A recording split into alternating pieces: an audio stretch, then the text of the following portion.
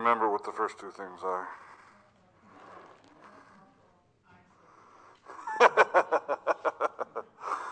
What's this say? Take your Bibles and turn to Ephesians chapter 3. We're going to read a quick two verses, verse 20. I say quick two verses, verse 20 through 21, and then we're going to get into the Word. Ephesians chapter 3, this should be a very familiar passage to you. It's one I cling to, and I like to remind myself of every once in a while, because it's important to remember that God is able. Amen? Chapter 3 of Ephesians, verse 20, says this: "Now unto him that is able to do exceedingly abundantly above all that we ask or think, according to the power that worketh in us. Unto him be glory in the church by Christ Jesus throughout all ages, world without end." Let's pray. Father God, I am so thankful, Lord, that you are able. Lord, there have many times that we may doubt. Lord, we may reason why you can't. We may just fall short in our faith. But Lord, the truth is that you are able, and I am so thankful for that. I pray that you would just be with us as we look at your word, and help us as we study it, Lord, as we are reminded of what you're able to do. Lord, that our faith might grow. Lord, that we might be strengthened to continue to persevere. Lord, that we might seek your help, Father, for those things that we need. We ask you all these things in the name of Jesus and for your glory. Amen. I love this passage of Scripture. I love it. It says, "Now unto him that is able." Now think about that for a minute. What exactly is that saying? It goes on to say, to him be glory, but unto him that is able. What is he able to do? Well, more than we could ever ask or think is the context of the verse. Now, that's the promise, that he's able to do more than we can ask or think, but the context of the verse, we need to jump back a couple of verses and remember that what this is in reference to is Paul praying for the church. And so jump up to verse 14 with me, if you would. And he says in verse 14, "For this cause I bow my knee unto the Father, our Lord Jesus Christ, of whom the whole family in heaven and earth is named, that he would grant you, according to the riches of his glory, to be strengthened with might by his Spirit in the inner man, that Christ may dwell in your hearts by faith, that ye, being rooted and grounded in love, may be able to comprehend with all saints what is the breadth and length and depth and height, and to know the love of Christ which passeth knowledge, that ye might be filled with all the fullness of God. Now unto him that is able to do exceeding abundant above all that we ask or think, according to the power that worketh in him, or in us, unto him be glory in the church by Christ Jesus throughout all ages, world without end." What a blessing to think, as Paul says, listen, I'm praying for you, I'm praying for your spirit, I'm praying for the strengthening in your inner man, and we'll go through these things here in a moment. Well, I'm praying for that. I want you to remember this: God is able. Don't ever forget, we've been talking about prayer and specifics in prayer and how Christ taught the disciples to pray. But one of the things that we need to remember is that God is able to answer our prayers. Now, I don't want you to come to the understanding or belief that, or become weakened by the fact that sometimes God doesn't always give us what we're asking for. Right? Sometimes God does not answer our prayers. We talked in the last few weeks. We talked about Peter as the church prayed for Peter as he was imprisoned. But many times we forget that James was executed just before Peter was supposed to be executed. Now, I can guarantee you that they didn't just start praying when Peter was arrested. I'm sure they prayed for both of them. But God saw fit to free Peter for his specific purposes and his specific reasons. Sometimes God doesn't give us what we're asking for. But can I tell you, that does not mean that we shouldn't ask. It shouldn't give us a reason to doubt whether or not God is able. God is able not because of the bigness or the smallness of our request. G. Campbell Morgan was once asked by a woman. She came up to him. She goes, should I ask God just for the big things, or can I ask God for the little things too? And his response was this: do you really think that your big things are big to God? The truth is, our big things, the greatest thing, the heaviest weight, the heaviest burden that we bear is nothing compared to what the ability of our God is to be able to deal with it.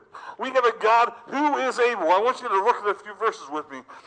Turn over to 2 Timothy chapter 2, verse 12. I got too many notes stuffed in my Bible. 2 Timothy chapter 2, verse 12.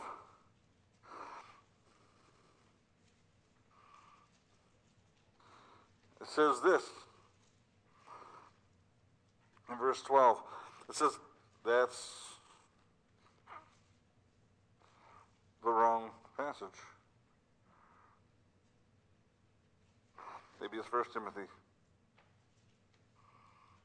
No, chapter 1, verse 12. For the which cause I also suffer these things.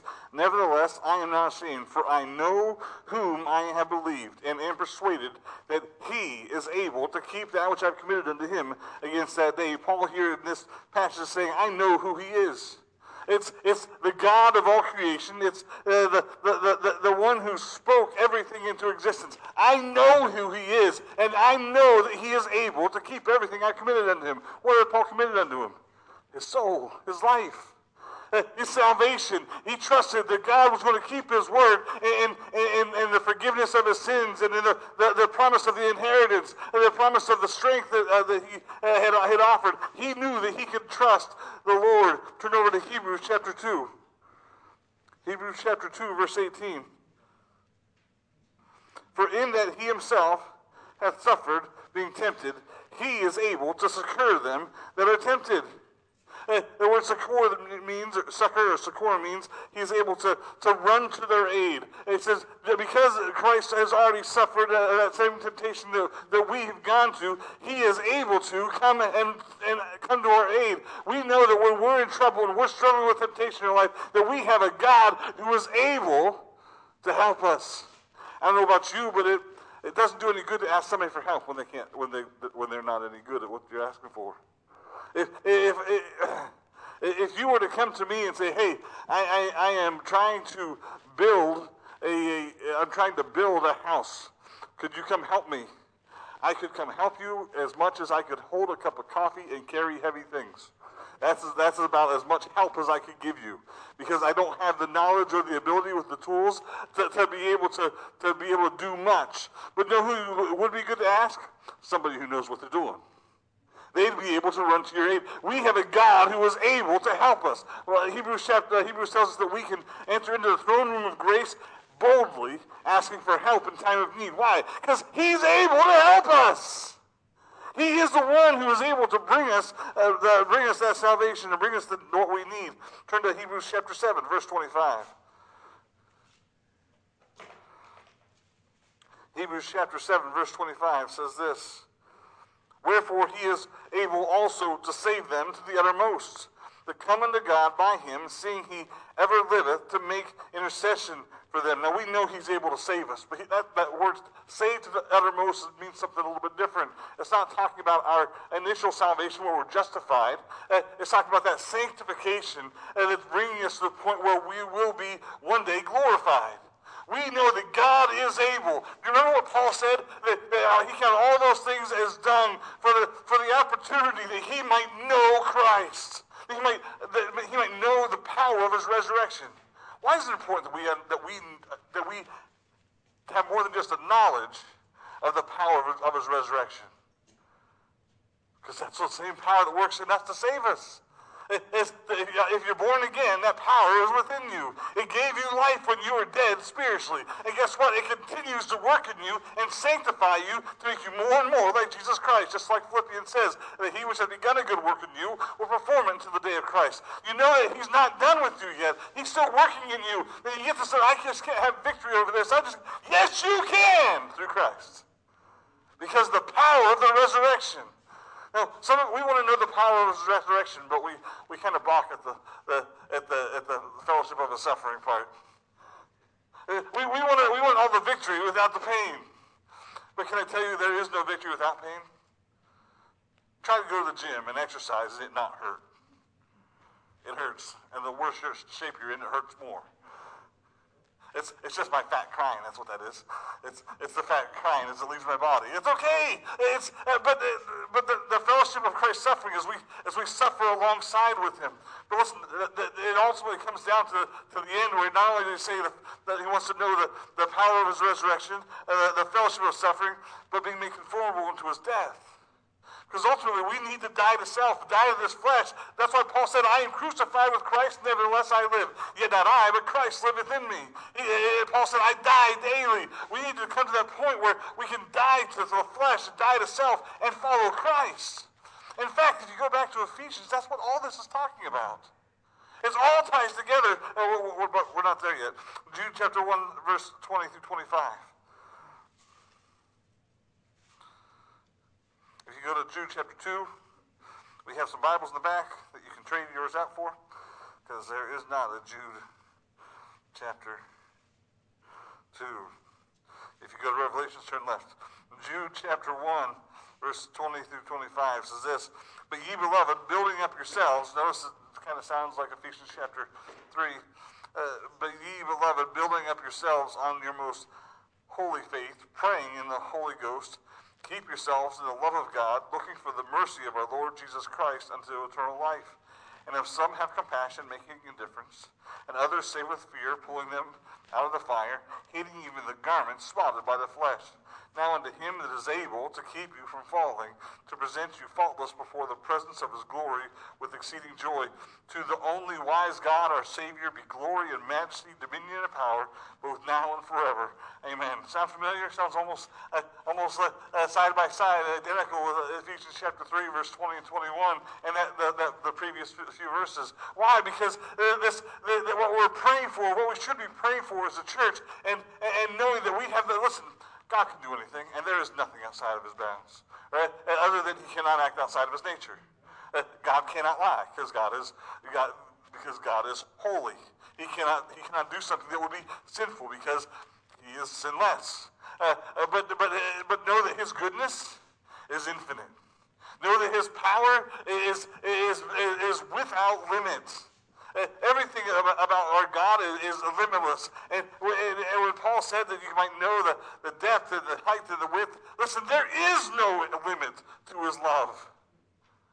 And as God's love works in us and works through us, and the Word of God and the Spirit of God changes us, guess what? We've suddenly become the glory of God in the church. Back to Ephesians chapter 3.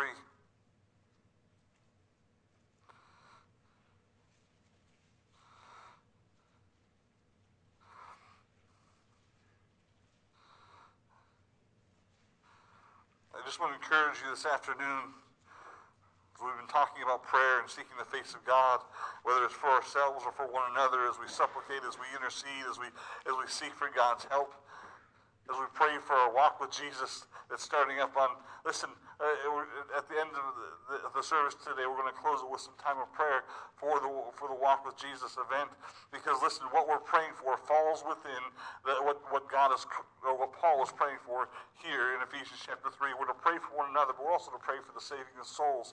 All of these things bring honor and glory unto God. Ephesians 3:20 says this, Now unto him that is able. We know that God is able because of who he is. You go back into Genesis chapter 1, and it says Jehovah, or God, in the beginning was God. That word God is Jehovah, the self-sufficient one. There was none before, there's none after. Any other God, little g, that comes along is not God. They're idols with ears that don't hear, and eyes that don't see, and hands that can't help. They're idols of our own making, of things that we want, but we worship and serve a God who is able. He spoke the earth and the world and all the universe into existence. There's literally nothing that God could not do, that he doesn't have the power to create. There's no problem that we'll face in our church or in our ministry that God cannot help us to overcome. There is no sickness that God cannot heal. There is no trouble that God cannot help us to face. There is no time that we'll be standing in before persecution that God cannot help us to stand. There is no temptation that God cannot help us to escape. There is nothing. God is able because of his power. We see it in the creation. It says in Psalms, look at Romans chapter 1, verse 20 with me. We'll get to Psalms here in a second. Romans chapter 1, verse 20.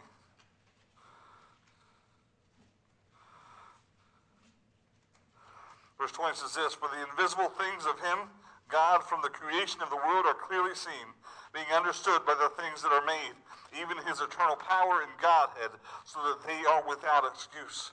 We can see in the very creation, God, I don't know about you, but I walk outside and I stare up into the sky. But David said, the heavens declare the glories of God and the firmament of his handiwork. I look at the sky and I see the beauty of it, and it absolutely amazes me. I saw a video the other day. Somebody was out at Popham Beach, and they were there and they watched this. It was a comet, or I don't know if it was a comet or some. Actually, I think it ended up being a space station. Now that I think of it, but there have been times when I have seen things that just in nature that just boggles my mind. God spoke that into existence. It didn't evolve over billions and trillions and billions of years. God said, "Let it be," and it was. I've seen some amazing artists that could create some amazing things. I've seen some amazing paintings of people and sunsets and all these things. And I look at that like, wow, that's amazing that they could copy what God did. It may have taken them hours and weeks, but they copied a picture of what God created. And I think that's impressive, but what's more impressive to me is the power of God that created it.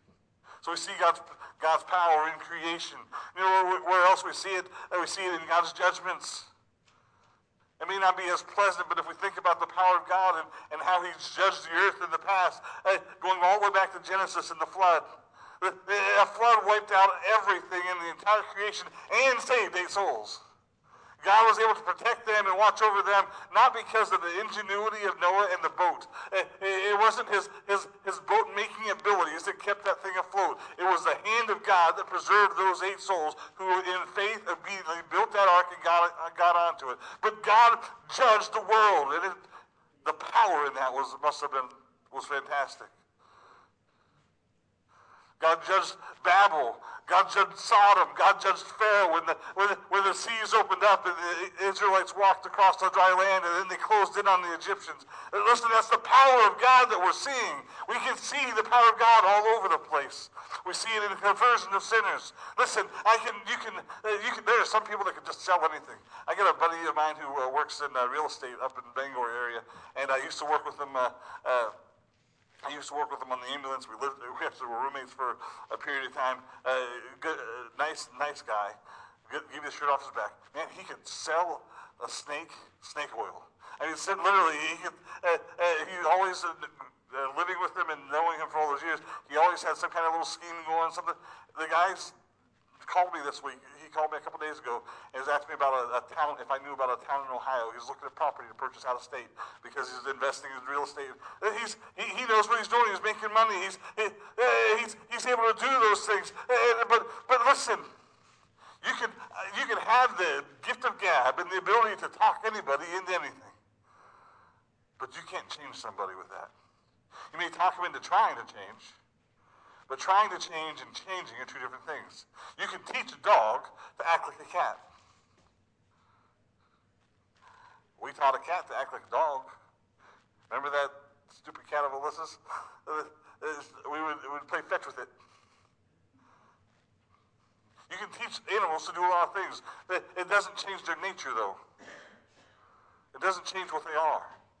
You can teach people to do what's right and to dress in a certain way, to not say certain words. You can teach them to go. There are certain places that are okay to go and not okay to go. And listen, that is the danger of Phariseeism and hypocrisy. You can teach somebody, but you can't convert their soul.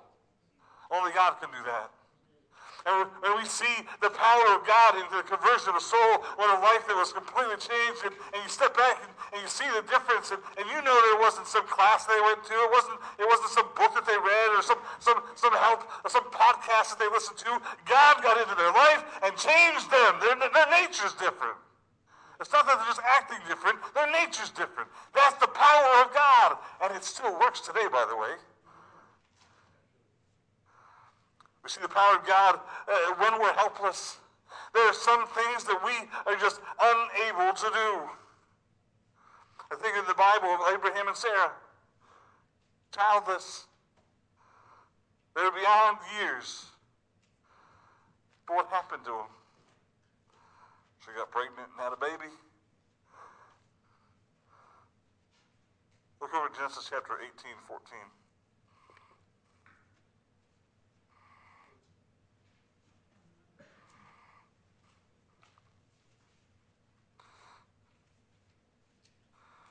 Genesis chapter 18.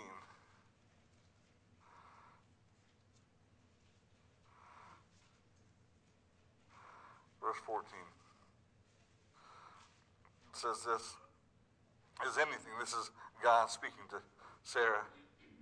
Is anything too hard for the Lord?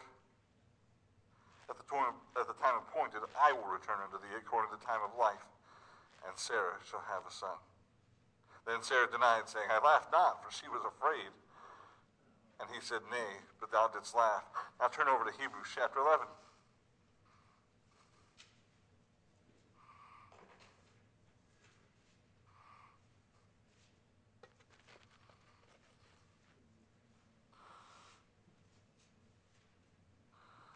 Look at Hebrews 11, verse 11. Through faith, also Sarah herself received strength to conceive seed and was delivered of a child when she was past age. Notice why. Because she judged him faithful who had promised. See, it was about God being faithful and God being able. She may have laughed at the thought of it, but in the end, she trusted in the promise of God. She realized God was able to do this, and He's the creator of all things. So why not trust His word? Elisha, 2 Kings chapter 6, is with his servant coming out of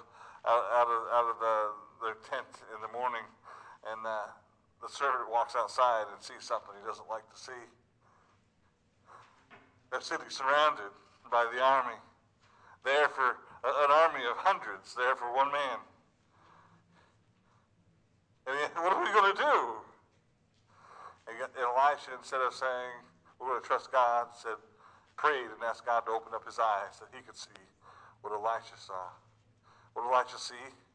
He saw the army, but he also saw the army of the Lord round about them.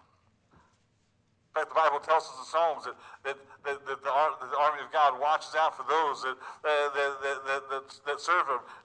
We understand, he saw that. He realized that. He was trusting in the promise of God. There was nothing that he could do to protect himself from those armies. If they wanted to come in and take him, and God was going to allow it, they would have taken him. But he also understood that if God didn't want it to happen, it wasn't going to happen. God protected him in that day.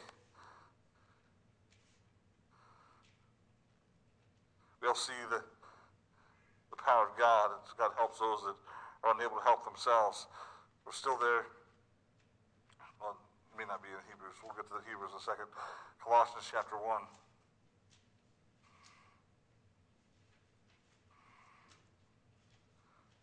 Look at verse 11 and 12. Strengthened with all might, according to his glorious power, unto all patience and long-suffering with joyfulness, giving thanks to the Father, which hath made us meet to be partakers of the inheritance of the saints in light.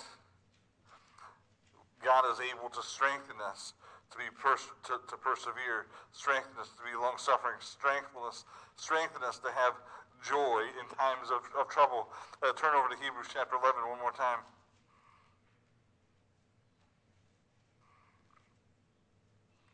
In Hebrews 11, we read of all that God did through Abraham and Isaac and Jacob, how God blessed and worked in their lives. It goes on as you read further, getting down to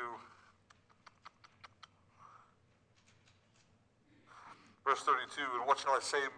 And what shall I more say? For the time would fail me to tell of Gideon, of Barak, and of Samson, of Jephthah, of David, of Samuel, and of the prophets, who through faith subdued kingdoms and wrought righteousness, obtained promises, stopped the mouth of lions. Listen, look at all what God did. Quenched the violence of fire, escaped the edge of the sword, out of weakness were made strong, waxed valiant in fight, turned to flight in armies, the armies of the aliens. Why? Because they were faithful to a God who they knew could keep them. Women received their dead, raised to life again, and others were tortured, not accepting deliverance, that they might obtain a better resurrection. And others had trial of cruel mockings and scourgings, yea, moreover, of bonds and imprisonment. They were stoned, they were sawn asunder, were tempted, were slain with the sword. They wandered about in sheepskins and goatskins, being destitute, afflicted, and tormented, of whom the world was not worthy. They wandered in deserts and in mountains and in dens, in the caves of the earth. And these all, having obtained a good report through faith, received not the promise, God having provided some better thing for us, that they, without us, should not be made perfect. Say, well, yeah, I understand their faith, and as God strengthened them to overcome those things. And that's what we want. We want the strength to win. We want the strength to be victorious. We want to see God close the mouth of lions like he did for Daniel. We want to see God keep us from the fiery furnace like he did Shadrach, Meshach, and Abednego. We want to see God do this, and God do that, and God do that. But God also strengthened those as they went through different trials that he did not bring them out of. Some were stoned, some were sawn asunder, some were in prison. Listen, when you get cut in half, you're dead. That is an injury that does not constitute life in any way, shape, or form. They suffered. Say, well, how is that? How does that show God's strength and ability to overcome? Because those men and women did it in faith. God gave them the strength to do that. There's a strength to be able to. Trying to remember the name of one of the men of the pastors that he's in the Fox's Book of Martyrs. He was a pastor of one of the first churches, I think the church of Antioch. He was taken to the stake and burned to death. And while he was burning to death, he sang hymns and praised God. I don't know about you, but I'd be saying, ouch, ow, ow, please stop, ow, ow, right? How could he do that? He was singing on the way and never stopped singing. He mocked at their attempts to bind. They bound him and they tied him. He told them, you don't need to do that.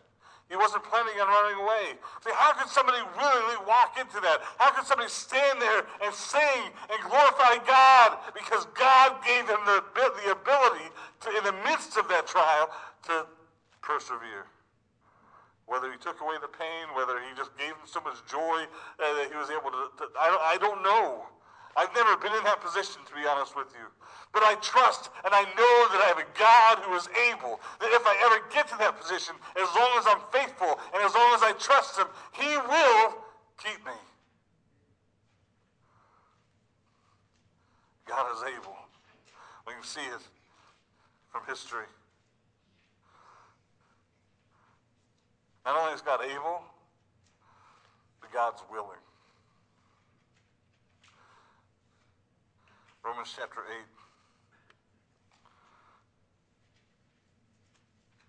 Romans chapter 8, 31, 32. God's willing because he's good. Now again, that doesn't mean God's going to give us everything that we ask for. God tells us if we ask amiss and ask looking for something to consume under our own lust, that we're not going to receive it. But God is a good God. He wants to give us good gifts. He wants to do what's best for us. And honestly, he knows what's best for us. Romans 8, 31 and 32 says this. It says, what shall we say then to these things? If God be for us, who can be against us? He that spared not his own son, but delivered him up for us, how shall he not with him also freely give us all things? He gave us his son. That is the most self-sacrificing, I don't know that I could do it. Zeke told me to die for him yesterday. I mentioned that this morning. It was hilarious because 5-year-olds always say the funniest things. He said, I'll die for you, Daddy. And I said, I don't want you to die for me. And I said, I'd die for you. And he goes, okay, do it. Not right now, buddy. Maybe someday. But Christ gave himself. The Father gave the Son. If he'll give us something that painful because it's beneficial to us, how much will he want to give us other things that are good for us? Now listen, some of the things we're asking for aren't good for us. They may seem good for us. We may think they're good for us. They may fit along with our plan, but that doesn't mean it fits with his plan. I'm glad God didn't give me everything that I wanted. Because I'd be living in Ohio, and I'd be married to somebody else, and who knows where. I'm glad God changed my heart. Get myself out of that hole before I get myself in trouble. At 18, I hadn't met her. Of course, at 18, she'd have been 14, and I'd have been... Yep. We didn't meet until I was almost 30. But God brought the right one into my life, and I'm thankful he did.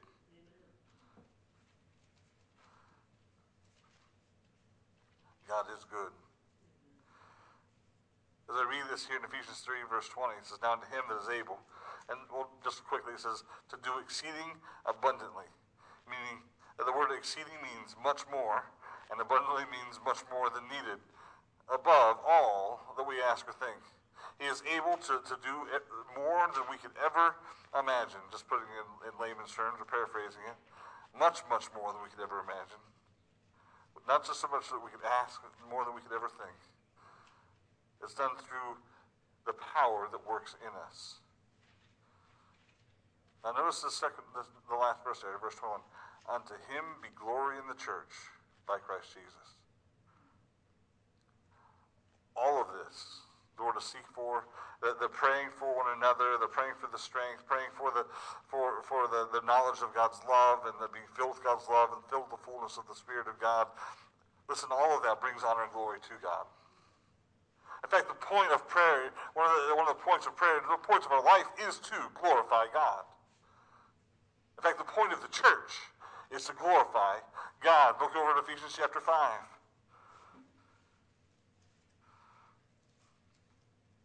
Verse 25 says, husbands, love your wives, even as Christ also loved the church, and gave himself forth, that he might sanctify and cleanse it with the washing in the water by the word, that he might present it to himself a glorious church, not having spot or wrinkle or any such thing, but that it should be holy and without blemish.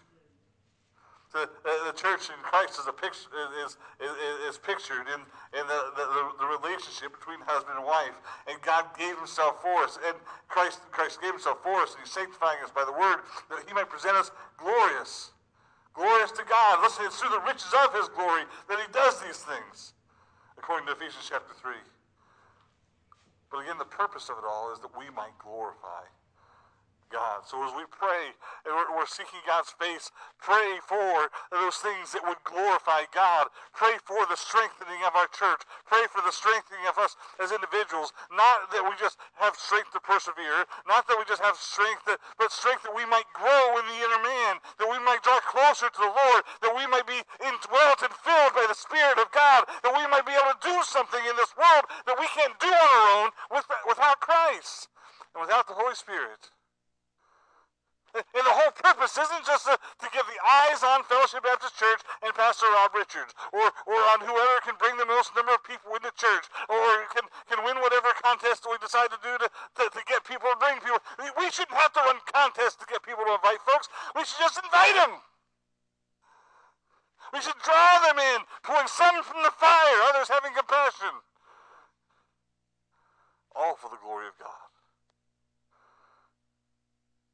All for the glory of God.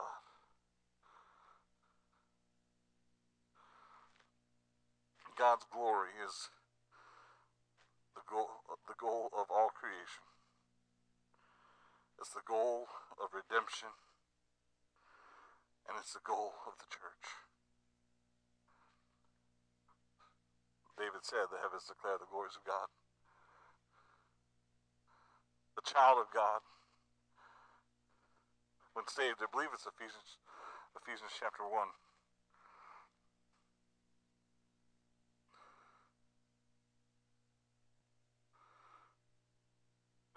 Verse 4 says, according as he hath chosen us in him before the foundation of the world, that we should be holy and without blame before him in love, having predestinated us unto him under the adoption of the children by Jesus Christ to himself, according to the good pleasure of his will. Notice this, to the praise of the glory of his grace, wherein he hath made us accepted in the beloved, in whom we have redemption through his blood, the forgiveness of sins, according to the riches of his grace. I believe it says it one more time, that we might be,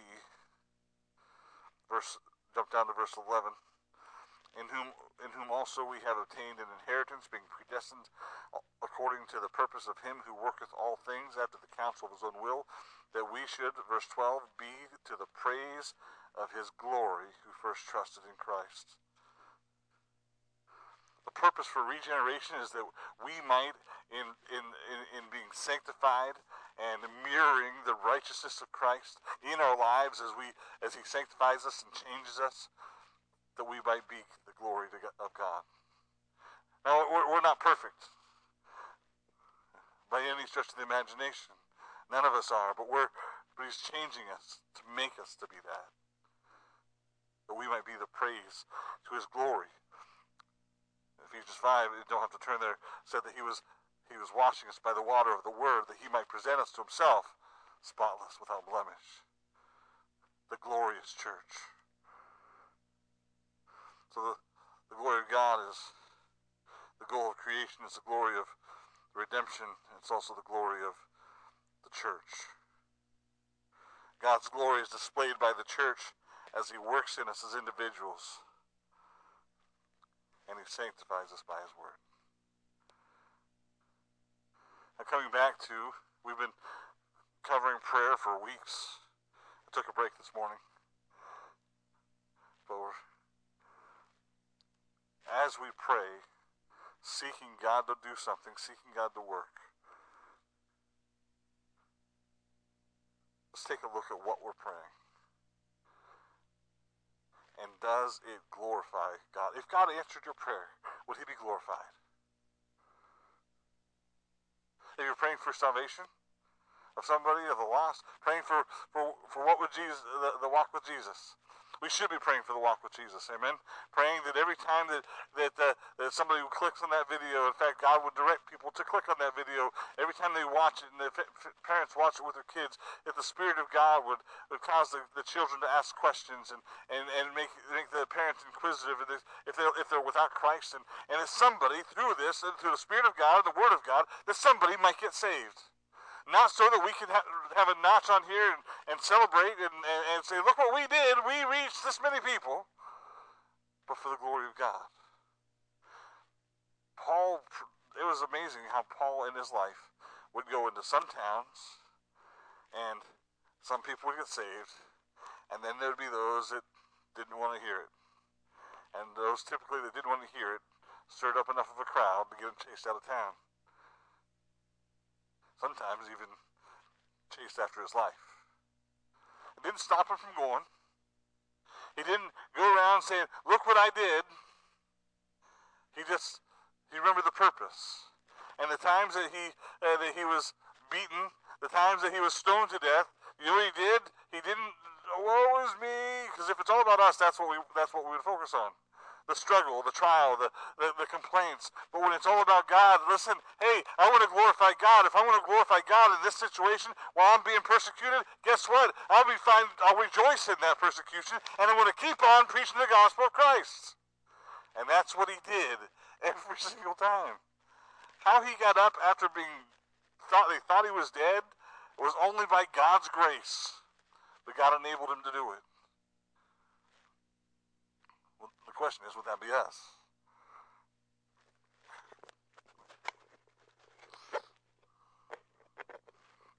plastic shields things. I can't scratch my nose if it itches.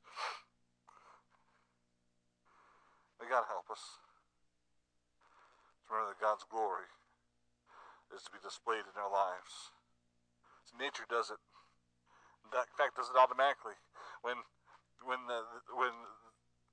the disciples and those who were cheering Christ as he comes into the Jerusalem that final day, the Pharisees make him stop because they're crying out, Hosanna, hail the King of the Jews. They're worshiping him as their coming king, what they expected. The Pharisees, why don't you tell them to stop? Because if I did, the rocks would cry out. Now, would the rocks have cried out? Jesus said they would have. I don't know exactly what that would mean, but I sure would have liked to see it. But the truth is, the heaven does declare the glory of God. It does it naturally. So should we. Not in our fleshly nature. Our fleshly nature is against God. Our fleshly nature wants nothing to do with the things of God. But our spiritual nature should want to glorify God in all that we are. May God help us. Let's take the last few minutes and just close in a time of prayer for the walk with Jesus. Pray for our church.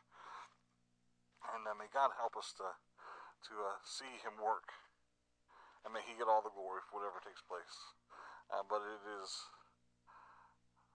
something that I believe is absolutely necessary. So that's how we're going to do it. I'm going to ask Brother Troy to start.